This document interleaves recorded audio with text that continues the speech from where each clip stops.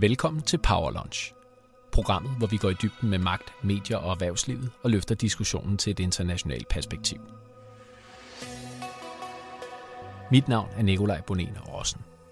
Jeg driver til hverdag et PR-bureau med internationalt udsyn og har taget udtrykket PowerLunch med hjem fra The Four Seasons Restaurant på Manhattan, hvor det siden 1979 har været brugt til at beskrive og institutionalisere frokostmøder mellem indflydelsesrige individer.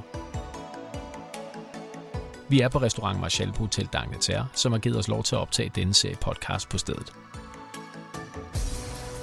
Konceptet er Candid Conversation, det vil sige åbenhjertige samtaler over 3 retter mad, og med hver ret tager vi hul på nye samtaleemner.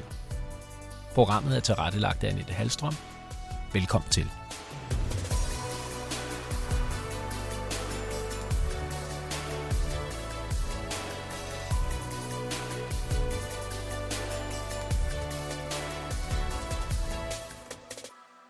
Poul Madsen er nu forhenværende chefredaktør på Ekstrabladet. Det var han ikke, da jeg først spurgte ham, om han ville være med i denne årets første episode af PowerLunch. Men meget har ændret sig, siden det onsdag 10. marts blev offentliggjort, at han stopper efter 19 år på Ekstrabladet. 14 af disse som chefredaktør. Det sker først og fremmest, fordi at han vil have mere tid til familien, men i øvrigt også, fordi han skal være far i en alder af 58 år, men også i kølvandet på længere tids uro omkring Danmarks største tabloidavis, som han op gennem 10'erne har hjulpet i sin digitale transition fra formiddagsblad til førende digitalt mediehus. Han har delt vandene, han har været elsket, og han har været hadet også, men efterlader ifølge ham selv et blad i bedre forfatning, end da han overtog det.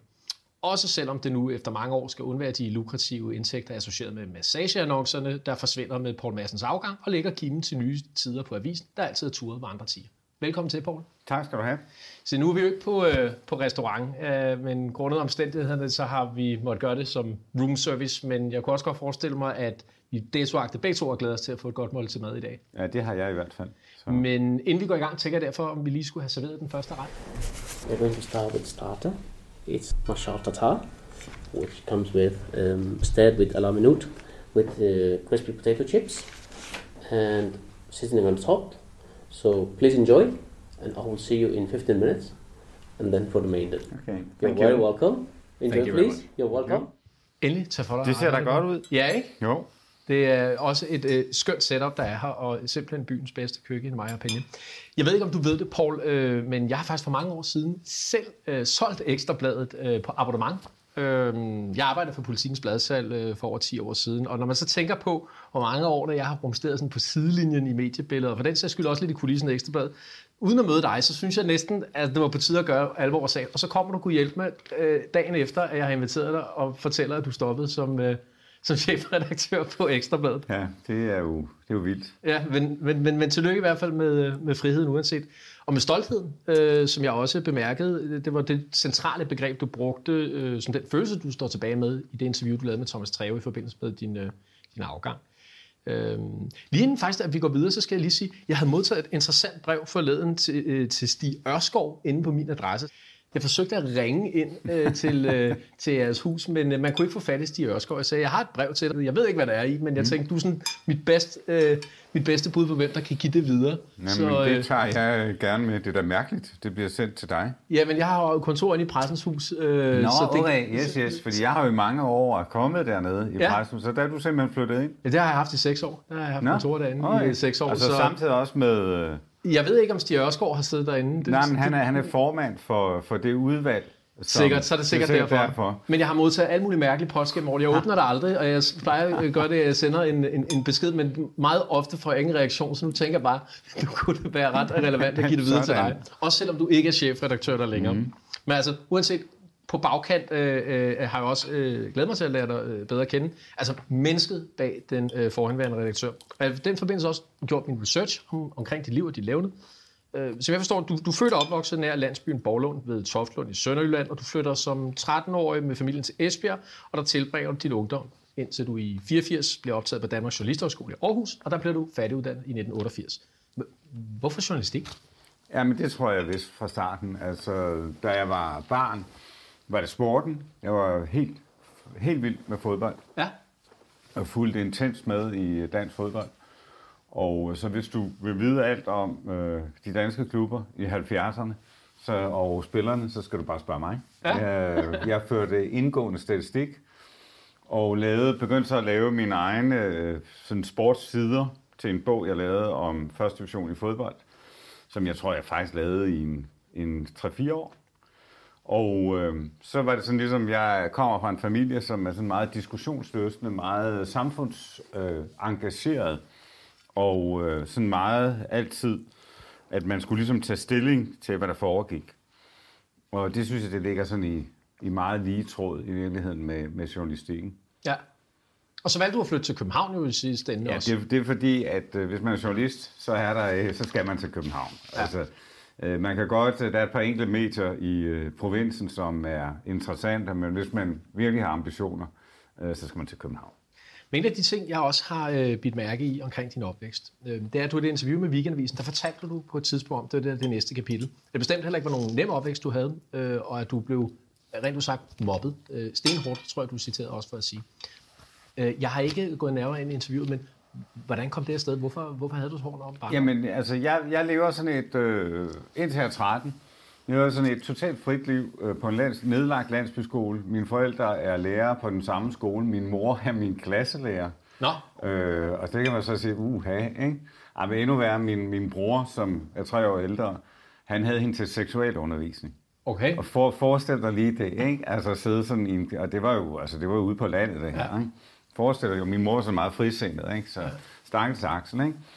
Ja, men så flytter vi jo til Esbjerg, eller lige uden for Esbjerg, fordi min far får i faktisk en alder, som jeg har nu, realiseret sin store drøm om at blive præst. Han læste præst ved siden af, han var folkeskolelærer, og det er så fordi, jeg er ud af en meget stor børneflok. Altså jeg er nummer 6 i en børneflok, så der har jo bare været børn uafbrudt. Så han har ikke haft er også. Nå, nej, hvor sjovt. Ud af 7. Nej, er det rigtigt? Ja. Nå. Ja, så, men du er ikke den yngste så? Nej, jeg har en, der er yngre end mig. Jeg er den yngste. Ja, okay, godt. Ja, og det giver sådan et helt særligt indblik. Og min far var også 58, da han fik mig. Nej, hvor sjovt. Ja. Nå, men altså, så flytter vi der til Esbjerg. Han har jo ikke kunne læse til præst, mens han fik alle de der børn. Ikke? Der han simpelthen har for travlt. Og så blev han præst, flyttede til Esbjerg. Og så var jeg var sådan den der kvikke elev i klassen. Ikke? Og jeg kommer i en meget, meget mærkelig, dårlig klasse, hvor man må for guds skyld ikke vise, jeg er 6. klasse, ikke? Man må for guds skyld ikke vise, at man kan noget. Og jeg var meget interesseret i samfundsforhold og alt muligt andet. Og så startede der bare sådan, klassens sådan lidt dumme dreng, der sådan skal vise, at han har muskler, og så kom der virkelig en... Men jeg kan så heller ikke lade være med at tænke på, om det netop også er den opvækst, du har haft, der har gjort dig måske sådan immun over for det at have fjender. Det ved jeg selvfølgelig ikke, om du er, men det har du i hvert fald fremstået som den stærke mand på Ekstrabladet, der ikke har været bange for at skabe fjender over året. Du har haft en del af dem jo gennem tiden. Ja. Og omvendt også sige, at nu er Ekstrabladet heller ikke kendt for at være den avis, der går let til dem, der ender på forsiden. Har det at blive mobbet gjort dig måske til sådan en hårdere redaktør? Jeg ved ikke, om det har gjort mig til en hårdere redaktør, men jeg tror, at jeg er måske nemmere ved at gennemleve kriser, altså og ligesom blive udsat for kritik. Det går mig ikke på, som jeg tror, at det også når kritikken bliver personlig, eller hvis man kommer til at læse et Facebook-feed om noget, man har foretaget sig. Altså, det praller af på mig. Og det har jo været en kæmpe fordel i mit job som chefredaktør på Ekstrabladet. Altså, ja, for du har jo skulle læse nogle ting om dig selv gennem tiden. Og jeg har sådan en morsom konversation med min kone, som siger, at det har også været meget hårdt for dig det sidste år med MeToo og alt muligt andet. Så siger jeg, så skulle du have kendt mig for 10 år siden. Der var det måske endnu hårdere. Altså det har jo været, de 14 år, jeg har været på Ekstrabladet, har jo været altså en lang række af enten, kan man sige, kontroversielle sager, vi selv har skabt, eller omverdenen, som ligesom laver en shitstorm på os. Ikke? Så det har du bare stået i det der stormvejr altid. Ikke? Ja. Det tror jeg har haft med fra min barndom. At, det har været med til at bygge jernskjorten op ligesom, at der er en lige linje, ikke, i, at man kan modstå det. Ikke? Det interview, jeg refererede til i Weekendavisen der har du også udtalt, at det er restløsheden, der har gjort, at du den ene gang efter den anden havde forladt den kvinde, du var gift med, og nu skal du imidlertid have barn igen i en alder af 58 år. Som jeg nævnte, det er bestemt heller ikke frem for selv, fordi jeg selv er søn af en, der fik mig, da han var 58 år. Mor var 40, så vidt jeg husker. Min far spurgte jeg om det, hvorfor valgte han at få børn på det tidspunkt. Der sagde han, det var sådan et ønske om at starte forfra et eller andet sted. Er det det samme for dig? Jamen, altså, jeg har 2 store, 29 og 31.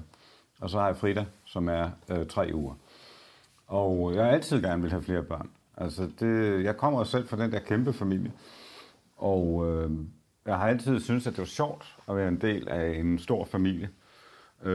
Og derfor, det er så bare ikke lykkedes af den ene eller den anden grund. Ikke? Så derfor, da jeg så møder Helene, og Helene siger, at hun meget gerne vil have børn, og så jeg er efterhånden og godt op i 50'erne, så tænker jeg, jamen selvfølgelig, altså kan det lade sig gøre, så skal vi da have nogen. Altså, fordi det er sådan set det, jeg altid har drømt om, skulle ske. Og så kunne det jo lade sig gøre. Og så fik vi Frida, og det har jo været fantastisk. Og det er nummer 3, du har nu? Det er min nummer 3. Okay, ja. Så har jeg fra et tidligere forhold en papsøn, som er i 20'erne. Okay, men det er også det, som du siger netop, det der med, kan det lade sig gøre? En ting er jo, om man har lyst til det, noget andet er jo også altså arbejdsmæssigt, det pres, man udsætter sig for der. Jeg kunne forestille mig, at det er en vej, nu kender jo mediebranchen ud af, men der er jo en ting er at være chefredaktør på et almindeligt dagblad, skulle jeg til at sige. Noget andet er at være chefredaktør på Ekstrabladet, øretævernes holdeplads nummer 1. Det må også have været et stressende environment for dig. Det er noget af det, du også har udtalt derom, at det er meget for familiens skyld, at du også ja, altså det, både og. Altså ja, det er bestemt for familiens skyld. Altså det er jo også i hele den her proces, er det jo også gået op for mig, at det at være gift med Ekstrabladets chefredaktør, det hedder med mig også en belastning. Fordi en ting er, at man selv, altså jeg selv ligesom, jeg læser ikke de der Facebook-feed, og jeg lader mig ikke gå på af det. Er du på Facebook? Ja, jeg er meget, men jeg er, nogle gange læser det, men jeg bliver ikke, du ved, ramt af det, som man bestemt sagtens kan, ikke? Fordi det er jo de værste ting, der bliver skrevet, ikke? Værre på Nationen? Ja, det er det, fordi det er usensureret. Okay, ja. Altså, believe it or not, men på Nationen, der bortcensurerer vi jo et sted mellem 20 og 25% af alle indlæg. Okay, det var jeg faktisk ikke klar over, at det jo, altså vi har moderation på, men fordi der er så mange indlæg, kan vi simpelthen ikke fange alt. For det er vilde ting, der bliver skrevet på Nationen. Ja, fuldstændig vanvittige ting. Og det lagde jeg også mærke til, at du havde sagt i interviewet der med Thomas Treve, det var en af de ting, du måske også havde overvejet at lægge ned. Ja. Men omvendt har det jo været det var jo nærmest Facebook, før der var noget, der hed Facebook. Jeg kan ikke huske, hvad kom først. Jeg tror, at de kom nogenlunde samlet tid i Danmark, ikke, for omkring 15 år siden. Altså, det var lige før, jeg startede min anden omgang på Ekstrabladet, ikke, at der havde man startet Nationen. Ja. Men altså, Nationen, synes jeg, er ved at have udspillet sin rolle. Altså, jeg har jo forsvaret den ene gang efter den anden, og det har ud fra det der med, at det var en ventil i samfundet. Det var vigtigt at have den fremme i lyset, mennesker, der mener noget, som er så voldsomt, som det, de mener. Det, der jo bare er problemet med Nationen, altså kommentardelen af Nationen i dag på Ekstrabladet, det er, at det er en meget, meget lille gruppe, som bruger enormt meget tid, og det er jo dejligt. Altså, der er folk, der lever derinde. Altså, de bruger 6-8 timer om dagen på Nationen. Altså enkelte brugere? Ja. Okay. Men det betyder også... Jeg har ikke dykket ned i det univers, men har man profiler ligesom på Facebook? Det har man, men man kan være anonym, og det mener jeg i virkeligheden også er et af de største problemer. Ikke? Det er, at du er anonym, og det gør, at folk bare går amok. De kender hinanden. Altså, der er en lille gruppe på under 10.000 mennesker, som står for, eller omkring 10.000 mennesker, står for 85% af alle kommentarer. Hold op. Og vi taler jo altså om mange tusind. Det lyder lidt ligesom Twitter i Danmark. Ja, det er lige nøjagtigt. Men lidt lavere altså, det er sådan en anden klub. Twitter, det er de der wannabes politikere, ikke? Og så har vi dem her, det er folk, der er brede på samfundet, ikke? Ja. Men det er sådan, jeg tror også, det er sådan nogenlunde samme størrelse, ikke? Men det er jo den der digitale transition, som du jo også har været med til at oversee din rolle af chefredaktør på Ekstrabladet, der virkelig har blomstret med din embedsperiode, om man så må sige. Og det bliver også spændende at se, hvad der kommer til at ske going forward med Ekstrabladet som trykavis, men det kan vi jo lige vende tilbage til ved et senere tidspunkt.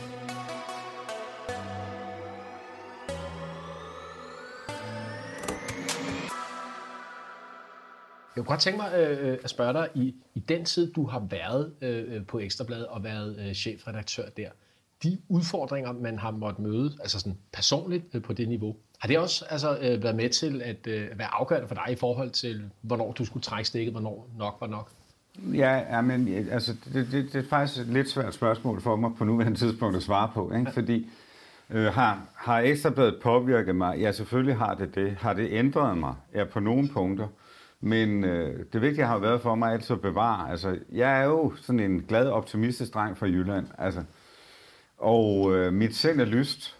Og det tror jeg sådan set har været en gave i forhold til det her job, jeg har haft på Ekstrabladet, ikke?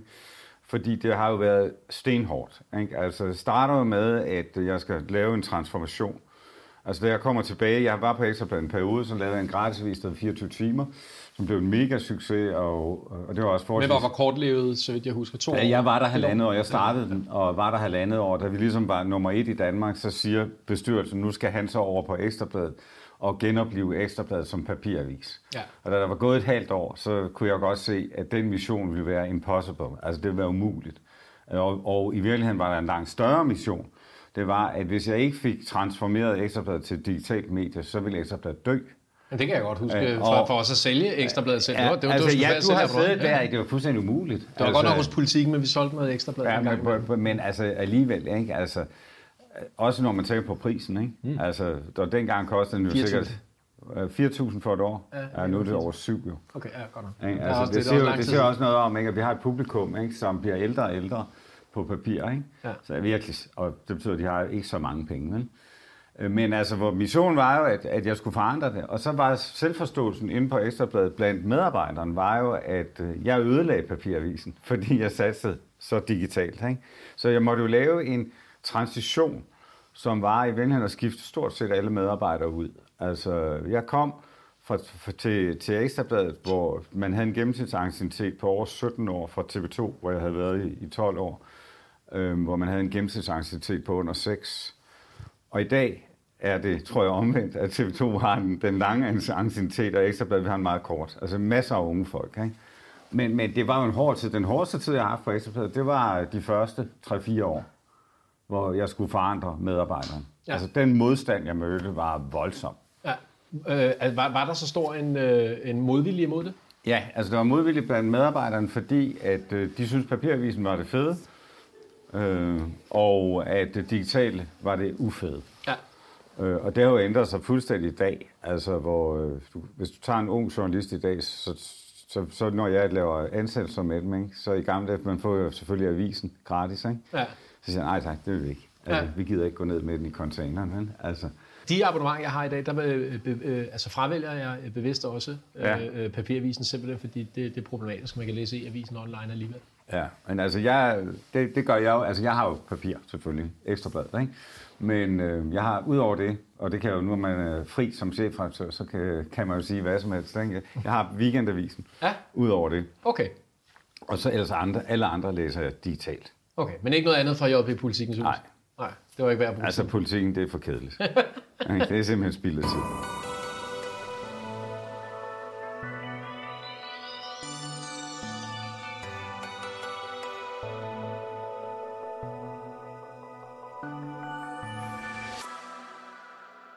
We now start with main dish, which is grilled lobster with shell, and it's been seasoned with saffron, and also we got a Caesar salad with parmesan and truffle on the side.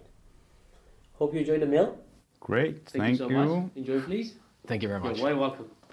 Det dufter godt. Ja, men den er enormt god, den her, så jeg vil næsten sige, at du skal starte ud, Poul. Der har været spekuleret meget i, om du er blevet bedt om at gå, eller om du selv har truffet beslutningen. Og jeg ved godt, at jeg ikke får noget ud af at prøve at stille det spørgsmål på andre måder, men jeg prøver alligevel. Altså, godt forsøgt. Du siger jo til Berlingske, at du hverken har taget på damerne eller af kassen. Jeg synes, det klinger rigtig godt, og det er en god måde og sjov måde at formulere på, men hvorfor er det netop din første indskydelse? Jamen, det er fordi, vi befinder os jo i en MeToo-tid, hvor når en ældre herre, en boomer som mig, 58 år, stopper i et topjob, så tænker alle, ups, hvem er det lige, han har taget på? Tidligere ville man tænke det med kassen, men i dag er det sådan, ikke, at man er nødt til at gå ud og forklare, at det har man faktisk ikke gjort. Nu må man så sige, jeg tror ikke, der er så mange, der tror, at jeg har taget på nogen. Jeg har en ung kone, og har lige fået et barn. Så det gør det en smule nemmere. Det er jo det, at som et eller andet sted, synes jeg jo, er en af de større problemer i øjeblikket. Det er, at du skal ud og forsvare, at du ikke har gjort noget. for at det for folk på en eller anden måde giver mening, at man finder på at stoppe. Ikke? Så tror jeg, nu er jeg jo sådan en mand, der har jeg vant til at tale meget og tale mig gennem også kriser. Og derfor har jeg jo selvfølgelig gjort meget ud af at stille op alle steder og fortælle den historie, som er den rigtige historie. Jeg tror godt, når jeg forklarer den, at folk godt kan se, at der er en form for ræson i den. Altså, jeg har siddet meget længere, end både jeg selv og alle andre havde forestillet sig i et voldsomt job. Altså formentlig mediebranchens hårdeste job. Jeg har elsket det og været vild med det. Men det betyder jo også, at jeg har jo realiseret mig selv fuldt og helt som chef. Altså 14 år i det der job forandrede alt mange gange. Så derfor er det svært at sige til sig selv i den situation, nu skal du stoppe. Altså at gå videre, for det er stadig sjovt. Ja, ikke? Det bliver man lidt afhængig af. Ja, man bliver simpelthen afhængig af det, ikke? Og derfor har jeg tumlet med tanken i en del år, at jeg skulle stoppe, men i virkeligheden aldrig rigtig taget mig sammen til det, eller ture. Så er det, jeg møder Helene, min kone, og hun bliver gravid. Så ved jeg også, at det her, det kan blive turning point for mig. Det kan blive det tidspunkt, hvor jeg tør kaste mig ud i noget andet. Og det var meget åbenlyst, at da min datter kom, at nu skulle jeg videre. Altså det gav mig ny energi, og det gjorde, at jeg fik lyst til en hel masse andre ting. Og så fik jeg selvfølgelig også lyst til at være sammen med hende rigtig meget. Og så er det jo ikke, altså det er jo ikke noget mærkeligt i, at jeg taler jo selvfølgelig med mennesker. Altså jeg har jo også en mus-samtale, som alle andre har. Altså min er med bestyrelsesformand Lars Munk, og vi taler jævnligt sammen. Og vi går en tur for 3 uger siden, op ved mit sommerhus i Kikhavn. Og da vi når frem til Knud Rasmussens Varde, altså polarforskeren har et hus deroppe, der bygger sådan en Varde ude foran, så tænker jeg, og vi snakker frem og tilbage, og Lars siger til mig, på et eller andet tidspunkt skal du jo stoppe. Altså, det siger sig selv. Ja, så tænker jeg, gud, det kan sgu da godt være det nu. Det var lidt ligesom dit sign. Ja. Men der har været uro det seneste års tid på Ekstrabladet, netop efter alle disse MeToo-påstande. Og i interviewet med Thomas Treve, der sagde du, at du heller ikke ved, om du har begået fejl, men benævnt samtidig, at det var klassisk dig svar. Altså underforstået, man laver aldrig fejl som chefredaktør. Alligevel kan man godt lige have lavet lidt fejl. Det vil sige, det er noget, som jeg som PR-mand faktisk har ofte haft oplevet rigtig mange gange, og også haft svært ved at forstå. Hvorfor er det så svært at indrømme som redaktør eller journalist, hvis man har lavet en fejl? For det oplever jeg ret ofte, at mange magtfulde mennesker i mediebranchen ofte har et svært forhold til det der med at indrømme en fejl. Hvorfor er det? Jamen jeg synes, hvis jeg nu skal være helt ærlig, så synes jeg faktisk, at jeg er ret god til at indrømme fejl. Altså, MeToo, det siger jeg også til Thomas. Han siger, at han for første gang har set mig rystet under den sag. Og det var jeg også. Jeg var rystet. Fordi det, der rystede mig, det var, at jeg ikke havde været i stand til ligesom at se, at den kultur, vi havde bygget op, som vi selv, altså 80% af os, eller sådan noget, synes var fed, at den ikke var fed for alle. Og jeg synes, jeg er meget god til både at tale med folk og se signaler og alle de der ting, men her havde jeg ikke set det. Så det rystede mig. Og jeg har været ude og sige undskyld for det masser af gange, og det ærger mig stadigvæk, at jeg ikke var bedre til at se det. Men jeg synes, du har ret i, at mine højt ærede kolleger rundt omkring, altså kig på presselogen, ikke? Altså, det er jo til at brække sig over indimellem, ikke? Altså, ja, det er svært i hvert fald at få et... sidste søndag, hvor vi skal tale om coronadækning, ikke? Altså, jeg er den eneste i den der flok, som ikke synes, at vi har klaret det fuldstændig fantastisk. Jeg synes, vi snorksov i hele den danske presse i januar og februar troede, at den der coronavirus aldrig nogensinde vil komme her til landet. Ikke? Og alle mine kære kolleger, de sidder der og siger, at det var skide godt, vi klarede os så godt, og vi fik fat i så mange flere danskere. Ja, det tror der fanden, at de fik fat i mange flere danskere. Fordi alle var nervøse. Ja, og de sad derhjemme. De havde ikke skide andet at lave. Ja. Men det er jo ikke ens betydning med, at man klarede det godt. Nej, men det er også, altså, selve coronadækning og også... håndtering heraf og kritikken af, den vil jeg nemlig også meget gerne komme ind på. Noget af det, jeg tænker på lige at vende tilbage til, også til det med fejl der, fordi der er helt sikkert også sket mange fejl i dækning af det tror jeg, de fleste efterhånden kan sige. Men du nævnte det der interview med Treve også, at du engang var kommet til at hænge en uskyldig mand ud på forsiden for et mord, han ikke havde begået. Det er jo så selv en meget stor fejl. Men også lidt en mere banale genre, tænker jeg, at det er en obvious blunder. Er der andre sådan store fejl, du godt vil fremhæve sådan på falderæbet, at du har lavet, som du ellers stadig godt kan se, det der, det kunne man godt have gjort anderledes? Jamen, altså man kan ikke sidde så længe, som jeg har gjort på den der post, hvis man ikke laver fejl. Altså, der blev lavet den film om Ekstrabladet, som hedder Ekstrabladet uden for citat, som jo på mange måder udstiller vores svagheder, men også vores styrke. Den har jeg ikke set. Hvad er det? Jamen, det er i 2 år følger Michaela Krog, en dokumentarist, Ekstrabladets arbejde inde i huset. Du skal se den. Fremragende film. Totalt ærlig. Hvor jeg ligesom havde som udgangspunkt at sige i den forud for den film, altså enten skal hun have adgang til alt, eller også skal vi ikke lave den. Og så fik hun adgang til alt, og det vil jo sige, at det man jo oplever i den film, det er jo også den tvivl, som jeg selv har undervejs, om det kan lykkes for eksempel at redde papiravisen. Og man ser de overvejelser, som bliver gjort i forhold til at skulle redde papiravisen. Og det synes jeg synes, det er så glædeligt, og det er noget af det, som jeg tænker bagefter, hvor er det fedt, vi gjorde det. Men i den der film ser man der også nogle af de fejl, vi begår. Som for eksempel? Ja, men som jo er, at vi involverer ikke medarbejderne tidligt nok. Altså, det lykkes os aldrig at forklare medarbejderne nødvendigheden af den forandring, som skulle ske. Og det gør, at de bliver meget på tværs. Og det kan man se. Altså, det kan man sige, det er sådan mere intern organisatoriske... Jo, men der kan man sige, det er jo altså, du kan jo ikke lave noget... Du tænker jeg i forhold til sådan sager, offentlige sager? Jamen, jeg har prøvet at virkelig bryde min hjerne på, hvad fortryder jeg? Altså, der er selvfølgelig nogle små ting. Men mange har jo tænkt, at nu kommer han så ud og fortæller, at hele den der gidselsag, hvor vi kørte i 837 dage. Shipcraft? Nej. Var det ikke det? Jo, ja, med de 2 danske gidsler, Søren og Eddie. Den fortryder jeg ikke et sekund.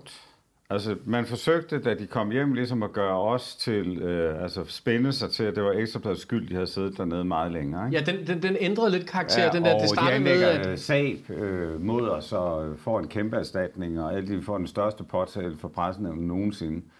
Men hvor vi så også viser os at være... Pressenævnet tvinger os til på forsiden af Ekstrabladets papiravis at trykke, at vi får kritik. Og det synes jeg så selv var en af de mest geniale ting, jeg har lavet i min tid. Så sagde jeg, okay, fint nok, så vender vi bare avisen om, og så trykker vi den bagfra. Sådan at bagsiden er den rigtige forside, og så har vi pressenævnets forside på den anden side. Ikke? Okay, men den sag kan jeg godt huske, der vendte den sig om, på den måde forstået, at I havde jo I to fra start af gidslernes parti, fordi der tror jeg, Ekstrabladet jo netop karakter som den med den lille mands forsvar. Men det viser, at den lille mand i sidste ende følte sig udnyttet af Ekstrabladet i den sammenhæng. Og det er jo selvfølgelig også, altså det er også en af de ting, jeg sidder tilbage med og tænker, hvorfor fanden lykkes det også ikke ligesom at vinde den sag totalt? Altså, hvorfor er det lykkes nogen at få den spændet rundt til, at det er virkelig os, der er krænkeren frem for hjælperen? Ja. Og det er sådan, det kan jeg jo så fundere lidt over nu, jeg har lidt bedre tid. Hvordan man skal gøre. Men hvis du tænker på sådan store journalistiske ting, hvor vi... der har jeg ikke... Altså, vi har lavet meget om Lars Løkke. Ja, han er gaven, der bliver ved med at give, sagde du. Ja, og det må man simpelthen også bare sige. Og jeg har jo sådan det der forhold til Lars Løkke i øvrigt, at jeg synes jo, han er en af de sjoveste politikere. Jeg har også sagt i forbindelse med de afskedsinterviewer, jeg nu har givet, at hvis man skulle vælge, hvem man drikke en øl med i Folketinget, så vælger jeg Lars Løkke. Det bliver en sjovere aften. Jamen, det er der flere, der har sagt til mig. Der er også flere, der har sagt, at jeg blev nødt til at have ham ind her på et tidspunkt til en frokost, og det kommer måske også til at ske på et tidspunkt. Det vil du se, at det vil være underholdende og sjovt. Jamen, så bliver det ikke Chablis, så bliver det fadet. Nej, det gør det.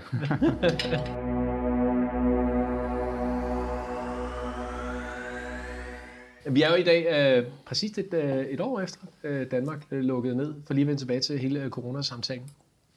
Din afsluttende embedsperiode, kan man sige, der har Ekstrabladet jo vist sig ganske kritisk over for regeringens coronahåndtering. Jeg læste selv en god leder, du skrev omkring de selvstændige kår, noget jeg selv også har skrevet om. Men jeg har imidlertid også bemærket over coronakrisen, at mediernes gennemslagskraft, den er ikke, hvad den har været. Altså, den er blevet noget svækket af påvirkningen af de politiske beslutningstager. Altså, hvis Ekstrabladet i gamle dage, 10, 20, 30 år siden, lavede en forside, der virkelig fik jorden til at brænde under en politiker, så kunne det også komme til handling. Det synes jeg ikke rigtig, man ser ske i dag. Kan du genkende det billede? Ja, altså i den berømte presseluse sidste søndag, der er netop også det, jeg siger. Det, jeg siger, det er, lad nu være med at tro, at vi står stærkere som medier nu, oven på coronakrisen. Vi står svagere. For det lykkedes os det lykkedes politikeren, eller regeringen, og apparatet omkring Mette Frederiksen at tæmme os på en helt ny måde. Altså når man tænker på, hvor meget der er foregået i det skjulte, hvor lidt adgang vi har haft til regeringen på de der meget kontrollerede pressemøder, som jo er fake. Altså det er jo fake, fordi at det er jo ikke en åbenhed, der foregår der. Altså det er jo et spørgsmål til hver eller højst 2, og så videre. Det vil sige, at de spekulerer jo i, at så svarer vi bare langt på første spørgsmål, og så svarer vi lidt udenom, og de får aldrig en mulighed for at samle op på det. Ikke? Og det er ikke til gavn for befolkningen. Og det er jo det, der er problemet. Det er, hvis medierne ikke nu er i stand til at steppe op og ligesom modstå det pres, som vi får fra magthaverne, jamen så er det befolkningen, der bliver offret i det. Ikke? Men hvorfor accepterer medierne så det sidste? Jamen jeg mener også, at det var faktisk også, på et tidspunkt tænkte jeg også, skulle vi i virkeligheden prøve at se, om man i fælles front kunne få medierne til at melde fra til de der pressemøder. Altså, hvad vil der så ske, tror du? Jamen, altså, der vil ske det, at der bliver stor ballade. Og så skal man også huske på, at vi har også en informationspligt over for befolkningen. Fordi I modtager mediestøtte? Ja, blandt andet. Ja. Altså, nu tænker jeg bare rent det tænker jeg også. Altså, det er også sådan, jeg tænker. Altså, ja. Og du vil aldrig få Danmarks Radio med på det. Altså, fordi så vil Danmarks Radios generaldirektør blive fyret. For det er politikerne, der bestemmer. I og de er heller ikke medlem af danske medier, så nej, der er jo heller ikke... og alle de der ting, så det vil være... Ekstrabladet prøvede jo for mange, mange år siden, der lavede sådan en blokade af Folketinget. Altså forstået på den måde, at de, tror 200 dage mødte ikke op. Ja. Altså det var bare et slag i luften, ikke? Ja. Man stod i en dyne, ikke? Den folder sig ud igen, ikke? Det er jo også lidt så det, derfor er det bare ligesom at sige, jamen medierne er nødt til i den næste periode genopfinde sig selv som magtkritiske, i stedet for at bakke ud og sige, det er bare sådan her, det er. Og jeg synes, alt for mange medier under corona har bakket ud og bare sagt, vi kan ikke gøre noget, og i øvrigt vil befolkningen bare have besked. Det er ikke nok, for så synes jeg, at man har glemt vores rolle, og så bliver vi ligegyldige som medier, fordi så kan man lige så godt læse det, Mette Frederiksen skriver på Facebook, frem for at gå ind på Berlingske eller Politikken eller Ekstrabladet og læse det. Men så er vi jo tilbage til den der diskussion omkring det, om man så må sige, det usunde forhold mellem journalister, politikere, magthavere, at der er en stor udskiftning blandt de forskellige, altså man blandt andet cherrypicker udvalgte journalister til særlige rådgiver for ministerne og så videre, og der generelt er i det der Twitterati, som det også bliver kaldt i USA, meget indavl. Og det er der. Altså, og der er der enormt meget indavl, og enormt meget indspisthed, ikke? Ja. Altså, jeg har da i flere omgange tænkt, at det eneste fornuftige, vi kunne gøre, det var sådan set at sørge for, at det ikke var de samme journalister, vi havde på Christiansborg i en menneskealder, ikke? Fordi der er nødt til at komme nogen ind udefra med et frisk syn på det, der foregår, ikke? Så derfor har vi besluttet for mange år siden på Ekstrabladet, at vores Christiansborg-redaktion var ikke en traditionel politisk redaktion. Det var en gravegruppe, som vi bare havde placeret på Christiansborg.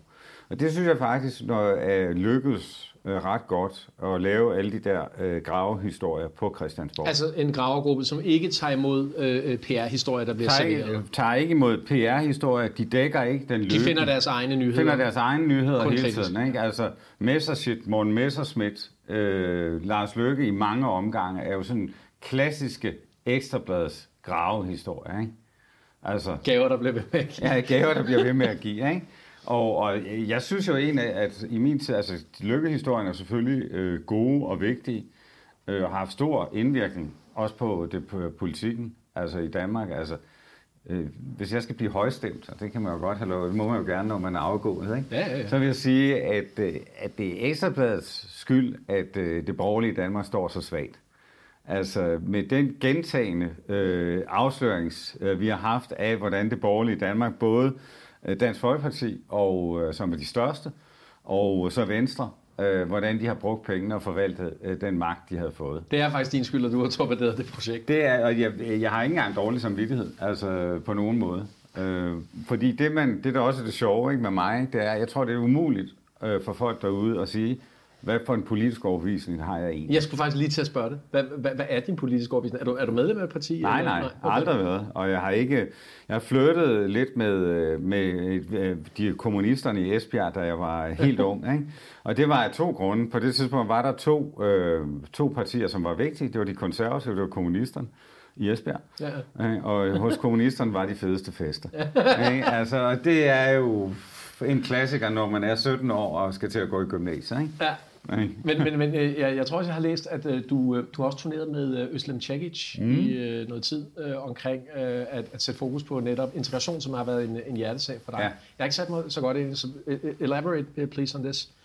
Hvordan er det? Hvad er din holdning der? Jamen, omkring politik har jeg jo den holdning, at Ekstrabladet skal altid være i opposition til den altid siddende magt.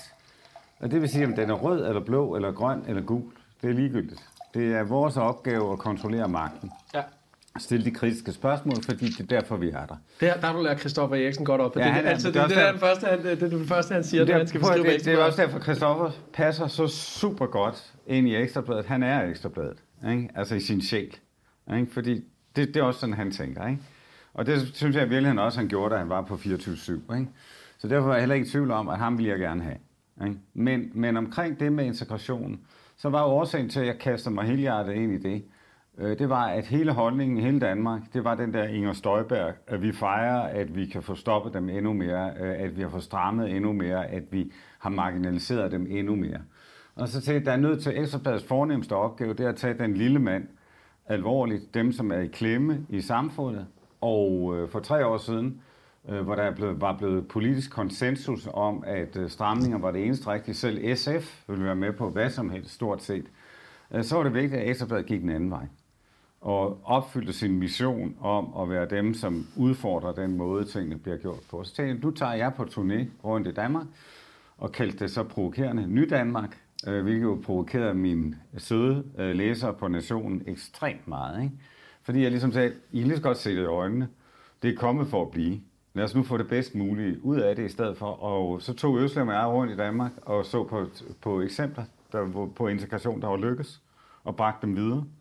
Og lavede sådan en bibel til sidst på 5 punkter til nydanskerne og 5 punkter til danskerne om, hvordan man kunne få integrationen til at blive bedre.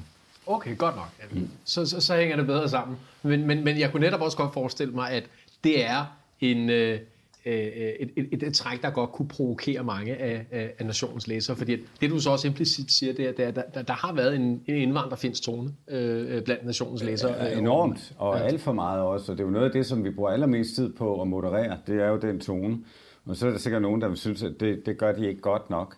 Men omvendt kan man sige, at vi er også nødt til, hvis vi vil have nationen, at give dem lov til at kommentere og afspejle et billede af, hvad der også er mennesker i Danmark. Altså, stram kurs er jo et eksempel på, at det der, vi ikke kan lide at høre om specielt Politikens læsere, og dem, der ligesom er som Politikens læsere, ikke kan lide at høre, at det findes. Og vi kan ikke negligere det, vi er nødt til at tage det alvorligt. Jeg synes jo, at stram kurs stillet op, var det største demokratiske sejr, vi nogensinde har haft i Danmark. Stillet op, vi hørte på ham, det var forfærdeligt at høre på ham, og så blev han fravalgt. Men det var jo i, man kan jo sige, det var jo i 11. time, skulle jeg til at sige, altså det var jo tæt på. Ja, men jeg tror, at i 11. time, fordi han fik lov til at få så meget taletid i den valgkamp, at der var nogen, som havde tænkt, det var vigtigt at have sådan en som ham, og tænkte, nej, det er sgu ikke så vigtigt alligevel. Og det er jo det, som demokrati skal kunne, og det, at man kan stille sig op og lave en fri debat, skal kunne vise, det er, at det er sådan her, det er. Og lytte efter. Og finde ud af, om du gider det, eller du ikke gider det. Ja, og det er jo klart, altså medierne er jo til i sidste ende også for at give den ventil for, at den del af befolkningen, eller alle dele af befolkningen, kan være repræsenteret i den offentlige opinion. Men det var jo også interessant at se den måde, hans kritikere jo ikke måske helt havde forstået, at jo mere du hælder benzin på bålet, jo mere brænder det. Det er det. Og et eller andet sted, så kan man jo se, i hvert fald kommentarsporet inde på Nationen, det bærer præg af, at der har været mange af hans tilhængere, der har været der måske et eller andet sted er blevet feedet meget af det. Har I så ikke været en katalysator for det had eller den ideologi, som ligger til grund for hans overbevisning? Nej, det synes jeg, altså jo, det er der jo nogen, der mener. Altså det er der faktisk mange, der mener. Min holdning til det er, at man kan ikke sige sådan noget her ihjel. Der er mange, der mener, at vi skal lade være. Vi skal overhovedet ikke høre på den, vi skal sortere alt fra. Ikke? Men jeg er bare nødt til at sige, så finder de andre steder, altså holdningen er der. Altså der var 1,9% af den danske befolkning, der støttede ham, på trods af, at alle andre fordømte ham. Ikke? Og så er det bedre at have den der 1,9% frem i lyset, så de ikke i det mindste kan sige, vi har ingen steder, vi kan stemme. Vi kan ikke stemme på nogen, fordi vi har udelukket det, vi mener fra at stille op, og vi kan jo ikke få lov til at debattere omkring det nogen steder. Og det, altså jeg mener, vi er nødt til at have de der steder, som gør, at vi får også det, vi ikke kan lide at høre, frem i lyset. For kun derigennem kan vi jo i virkeligheden få nogle mennesker, som måske er på vippen til at ville støtte dem, til at forstå, at det her, det duer ikke. Nu er det ikke fordi, at det skulle handle så meget omkring den del af det. Det vi jo rent faktisk kom fra her, Poul, nu udviklede samtalen sig lidt, men det var jo, og sådan at gøre det, når man er et godt selskab, men det var jo i forbindelse med den her 1 år for coronanedlukningen. Jeg bemærkede jo, som jeg nævnte for dig, at du havde skrevet den her leder omkring de selvstændige kår i Danmark, og at de også nu godt kunne trænge til at få lukket op. Og når vi kigger ud af gaden her på Kongens Nytorv, kan vi se, at samtlige andre restauranter og butikker er lukket, og der er rigtig mange, der lider derude. Og mit spørgsmål til dig før var jo, om I havde mistet jeres gennemslagskraft. Og en ting er, at I er jo demokratiets forfægter og giver stemme også til alle de marginaliserede grupper, så de kan komme til ord. Men what's the point of it, hvis det ikke kan ændre noget i sidste ende ved politikerne? Er der kommet en metaltræthed derude over for medierne, som gør, at politikere måske kan tillade sig nu at være ligeglade? Ja, altså der er i hvert fald sket det, at på grund af, at der er så mange medier, og nyhedsstrømmen går så hurtigt, altså man skal jo forstå, at Ekstrabladet laver 250 enheder, altså historie om dagen, cirka. Og da man kun havde papiravisen, lavede man 25. Ikke? Altså det giver jo et helt andet spil. Ikke? Og det betyder også en krise, eller en skandale fra Ekstrabladet. Den varer 2 døgn max, hvor den tidligere kunne trække ud, og måske vare 10 døgn, og så har man glemt den. Så det er et godt staldtip, det der. Jamen, det er super fint. Det var faktisk Søren Pind, der engang fortalte mig, så i gamle dage, der vidste man, at når en krise startede, så gik det en hel uge. Ja. Nu ved man, at nu går der et døgn eller 2. Ja. Og det mener jeg også er... So today's ill wind is tomorrow's breath of fresh air. Ja, fordi at alle mindsetet, at alting er speedet op, så mindsetet er, at vi går videre til det næste. Ja. Altså, der er ikke nogen, der tvæler ved noget så længe. Men har I så ikke kannibaliseret et eller andet sted i jeres eget varemærke, jeres egen slagkraft? Ja, ikke Ekstrabladet, det vil jeg så sige. Fordi det var altid godt at kunne fortælle anekdoter. En, jeg kender, søn er ansat i Københavns Kommune, og de ved ikke, at de kender mig rigtig godt. Og han er i en børnehave, og så lægger han 2 hænder på et barn, og det må man ikke. Altså når man skal irettesætte børn, så er det sådan noget med indrapportering til områdeleder og forvaltning. Ja. Fordi som de sagde til ham, vi skal jo nødt have, at den her sag ender på forsiden af Ekstrabladet. Ja. Det er et eksempel fra 3 dage siden. Ja, det er, og det er jo... Og det er detergent, altså ja, det kan afskrække. Og det er stadigvæk det der, og det er jo der, hvor Ekstrabladets brand er super fedt, fordi det, at vi kan afskrække folk i Københavns Kommune fra ligesom at begå fejl, eller ikke rapportere fejl videre, det er vigtigt. Men hvis du spørger, om vi har løst opgaven i corona, det har vi ikke. Altså heller ikke Ekstrabladet. Altså vi har forsøgt, men vi har været op imod nogen, som var stærkere end os. So we start with the dessert now, which is getanasal on the bottom, and then with the chocolate mousse on the top. And I hope you enjoy. Looks so nice. You're very welcome. Very fine. You're very welcome. Enjoy the meal. Poul, det store spørgsmål, som der er rigtig mange medier, der stiller lige nu i de her dage, har jeg i hvert fald lagt mærke til efter din udmelding, det er, hvad er Ekstrabladet uden Poul Madsen, og hvor skal det hen? Og hvad skal de? Hvad vil de? Det fortæller jo måske også lidt om den institutionaliserede rolle, du har opnået for Danmarks frækkeste avis, tror jeg engang I blev benævnt. Der er først og fremmest det kommercielle aspekt. Hvordan stiller det Ekstrabladet lige nu, at du netop har meldt ud, at I vil stoppe de her massageannoncer, som jeg forstår i sidste ende har været en ret betydelig del af jeres kommercielle drift. Og på bagkant af dine opsigelser, der er I altså også offentliggjort, at jeres kommercielle direktør Claus Hofbrix, han ønsker at fratage. Er der en sammenhæng med det her og stoppet med salget af massageannoncer? Ja, altså sammenhængen er jo, at Claus og jeg var et team, og som har stået side ved skulder ved skulder i de sidste 4 år i en meget voldsom digital kommerciel omstilling. Altså det har man jo ikke hørt så meget om. Men Men vi har jo omstillet, altså redaktionen blev omstillet for en hel del år siden til den her kommercielle, eller til den her digitale virkelighed, som vi befinder os i. Og hvor den kommercielle side ikke rigtig har været. Det har Claus lavet om på, altså sammen med mig, ikke? De sidste år. Og derfor vidste vi godt, at hvis en af os gik fra Ekstrabladet, eller hvis jeg gik fra Ekstrabladet, så sagde Claus, så går jeg også. Vi er et par, og så nogle andre, der bare skal tage over herfra. Okay, godt. Og så I har kørt den her ja, så det har været et par løb med os, og derfor er der ikke noget mystisk i det andet, end at Claus siger, jamen, så er det også for mig et tidspunkt, hvor jeg skal prøve noget nyt. Okay. Og jeg forestiller mig, at jeg skal arbejde sammen med Claus, også fremadrettet. Spændende. Der er flere projekter støbeskeen. Ja, der er masser. Tillad mig at spørge. Det her med massageannoncer, altså det har undret mig i langt bare navnet. Altså, ja. Men det er jo fordi... Hvorfor ikke kalde det? Altså, det er jo prostitutionsannoncer, ikke? Altså, jo, det er eller sex. Ja. Altså sex eller det er jo prostituerede, der tilbyder en ydelse som et sex. Ja. De tilbyder jo ikke sådan almindelig et massagevideo i skulderen. Nej. Ikke? Men det er jo fordi, man har opfundet et navn, way back, til noget, som var lidt lummert, og noget, som helst skulle ligesom pakkes ind noget pænere. Ja. Og derfor er det blevet kaldt massage, i stedet for det, der er prostitution. Ja. Men og det ved jeg jo selvfølgelig godt, men det undrer mig jo bare, altså, fordi det viser jo lidt den der tabuisering, der har været omkring det. Ja. Og at det jo har været altså sådan, kan man sige, på tålt ophold, om man så må sige. Og det viser jo også et eller andet sted den der både... villig til at beholde det, og modvillig til ikke at adressere det, at det har været pakket ind i det her papir, som har gjort det, så kunne det ligge her og rumstere som et eller andet. Men hvad var det, der gjorde det, altså I besluttede at tage det ud? Jamen, altså, jeg har længe, i hvert fald et stykke tid, gerne vil af med det. Fordi jeg synes, det blokerer for enormt meget andet, som Ekstrabladet står for. Det betyder blandt andet, at jeg jo i offentligheden i de her 14 år har skulle ud og forsvare det mindst 3-4 gange om året. Og det betyder, at så får jeg ikke taletid til det, som er det vigtige Ekstrabladets budskab, transformationen af en traditionel papiravis til en førende digital spiller og vores journalistik. Og der tænkte jeg, at når jeg nu så gerne har ville af med det et stykke tid, så er et tidspunkt selvfølgelig, når man er på vej til at gå, så kan man få noget med.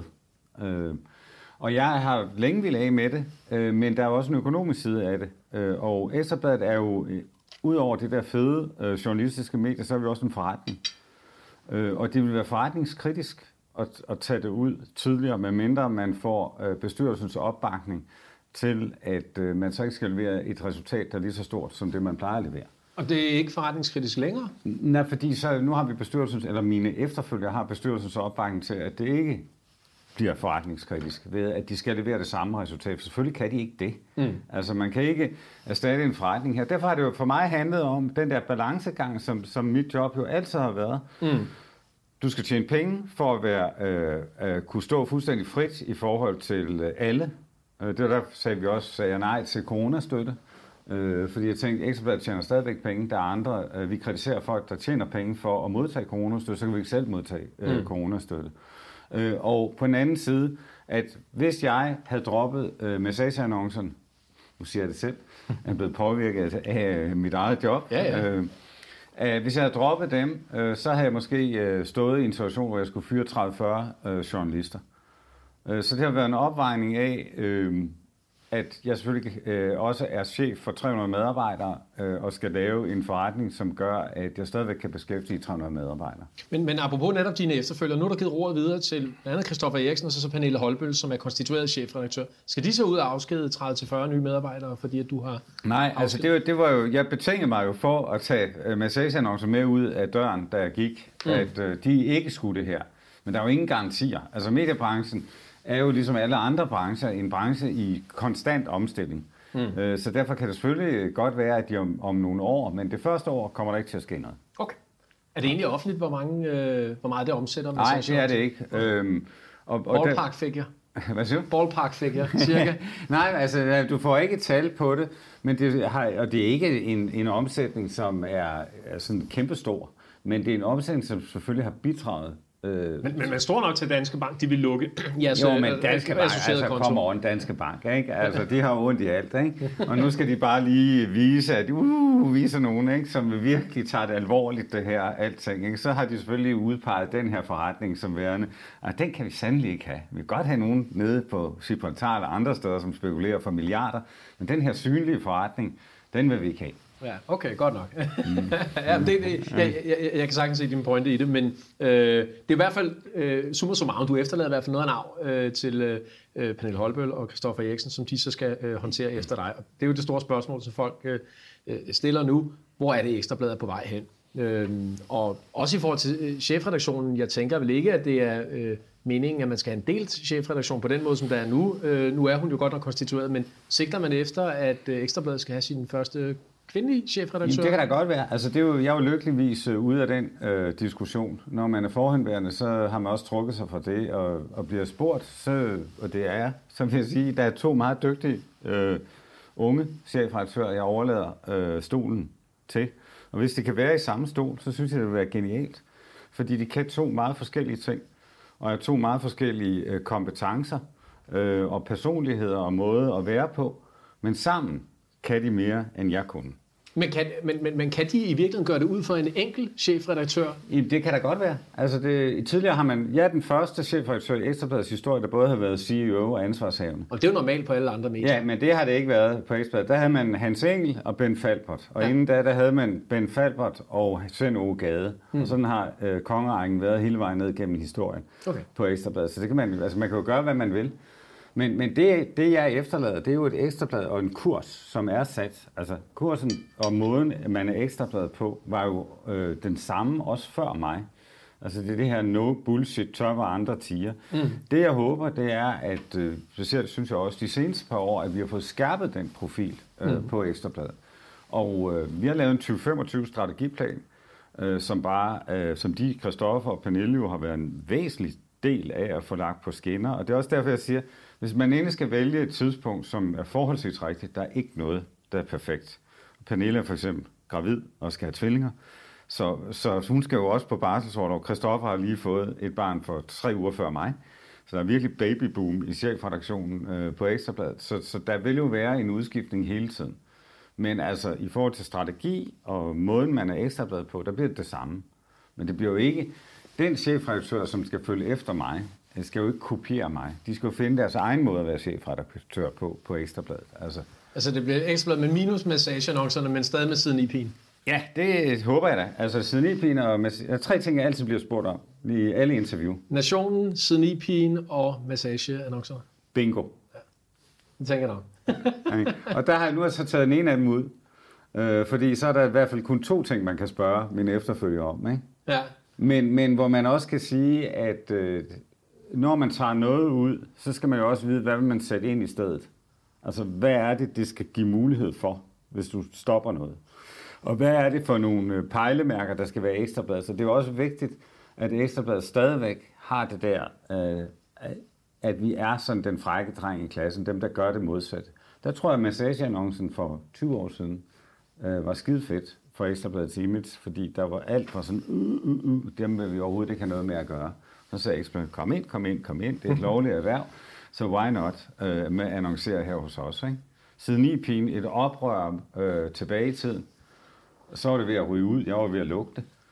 Heldigvis var der nogen, der sagde til mig, lad nu være med det. Jeg skulle til at sige, løber I ikke en åben dør ind der? Er det oprør ikke fuldstændig udkæmpet? Jo, men omvendt kan du sige, at hvis man skal omkring sexannoncerne, hvis man skal tale om dem hele tiden, også som ny chefredaktør på Ekstrabladet, så kan man ikke tale om det, der er det vigtige, nemlig den journalistik, som skal fylde alt for Ekstrabladet. Og det samme i forhold til... Siden e-pigen skal blive, fordi siden e-pigen er et lovligt erhverv også, men det er jo nogle piger, der har besluttet sig til at få taget nogle fede billeder, og så skal man også bare huske på, at Ekstrabladet er ikke kun for København K. Det har været med til at institutionalisere Ekstrabladet. Ja, lige nøjagtigt. Jeg synes, det har været med til at bringe Ekstrabladet derhen, at vi var noget særligt, og det tror jeg er enormt vigtigt, at man fastholder. Ja, modsat jo jeres modstykke i BT, som jo er mere familievenlig, om man så må sige. Men jeg mærker til, at du afsluttede dit interview med Thomas Treve med at sige, at det, du godt kan lide ved hans stil, det er, han skriver det, han mener, han står ved. og han står ved det, og det er for dig indbegrebet af Ekstrabladet. Og nu vil du jo selv være, og bebuder, at du vil fortsætte med at være meningsdanner, du holder foredrag om shitstorme, og jeg antager, at du også kommer til at fremstå lige så bramfri og ufiltreret som altid. Men kan du klare dig på egen hånd uden Ekstrabladet i ryggen? Det har været din bodyguard et eller andet sted igennem. Ja, og det lige nej, det synes jeg er et super spørgsmål, fordi jeg har jo altid vidst, at jeg stod oven på Ekstrabladet. Ja. Altså, Ekstrabladet var mit fundament. Så kan man så sige, det jeg kommer til nu, det er, at jeg står på egen ben, men jeg skriver stadig i Ekstrabladet. Og folk derude vil jo forbinde mig med Ekstrabladet, og jeg er også medarbejder, eller freelance-medarbejder på Ekstrabladet. Men jeg tænker, at jeg er jo ikke den, der skal ud og forsvare Ekstrabladet mere. Nu er jeg bare en stemme i debatten, som har den der no-bullshit-tilgang, ligesom Ekstrabladet har. Men jeg skal ikke ud med alle lortesagerne. Jeg skulle lige sige, kan du overhovedet holde dig frem? For vi talte jo tidligere om netop, jeg kan mærke, at når de seneste dage her, ikke, at for hver dag, der går, så det er sgu meget godt, det er ikke mig, der ligesom... Jeg skulle sige, hvor mange søgsmål har du egentlig haft sådan mange igennem årene? Mange. Cirka? 5 om året. 5 om året? Ja. Okay, godt. Og så kan du gange op. Ja. Ikke? Men vi vinder dem alle sammen. Altså, Søren og Eddie, altså gidslerne, der valgte vi jo at lade være med at anke sagen, fordi at vi synes, at den skulle stoppe her. Ikke? Men ellers vinder vi. Altså, jeg har jo pressenævnet og alt. Altså, der er masser af sager. Men du er ikke bange for at skulle stå imod det, som ene mand, som selvstændig derude, hvis det er, at du nu ikke kan holde dig fra alle de lækre sager? Altså, nu er det jo sådan, at ledere er jo det at skrive holdninger. Ikke? Det er jo, man må godt have holdninger, man må bare ikke lave injurier. Og der er en stor forskel. Det vi tit bliver, altså det Ekstrabladet altid bliver sagsøgt for, det er vores historie. Det er folk, der mener, at vi har krænket dem eller et eller andet. Ikke? Ikke at vi har skarpe holdninger. Så jeg er ikke bange, og i øvrigt har jeg 2 gode advokater, hvis det endelig var. Jeg håber ikke, du får brug for dem. Nej, det gør jeg heller ikke. Poul Madsen, tusind tak, fordi du kom. Selv tak. Det var en fornøjelse.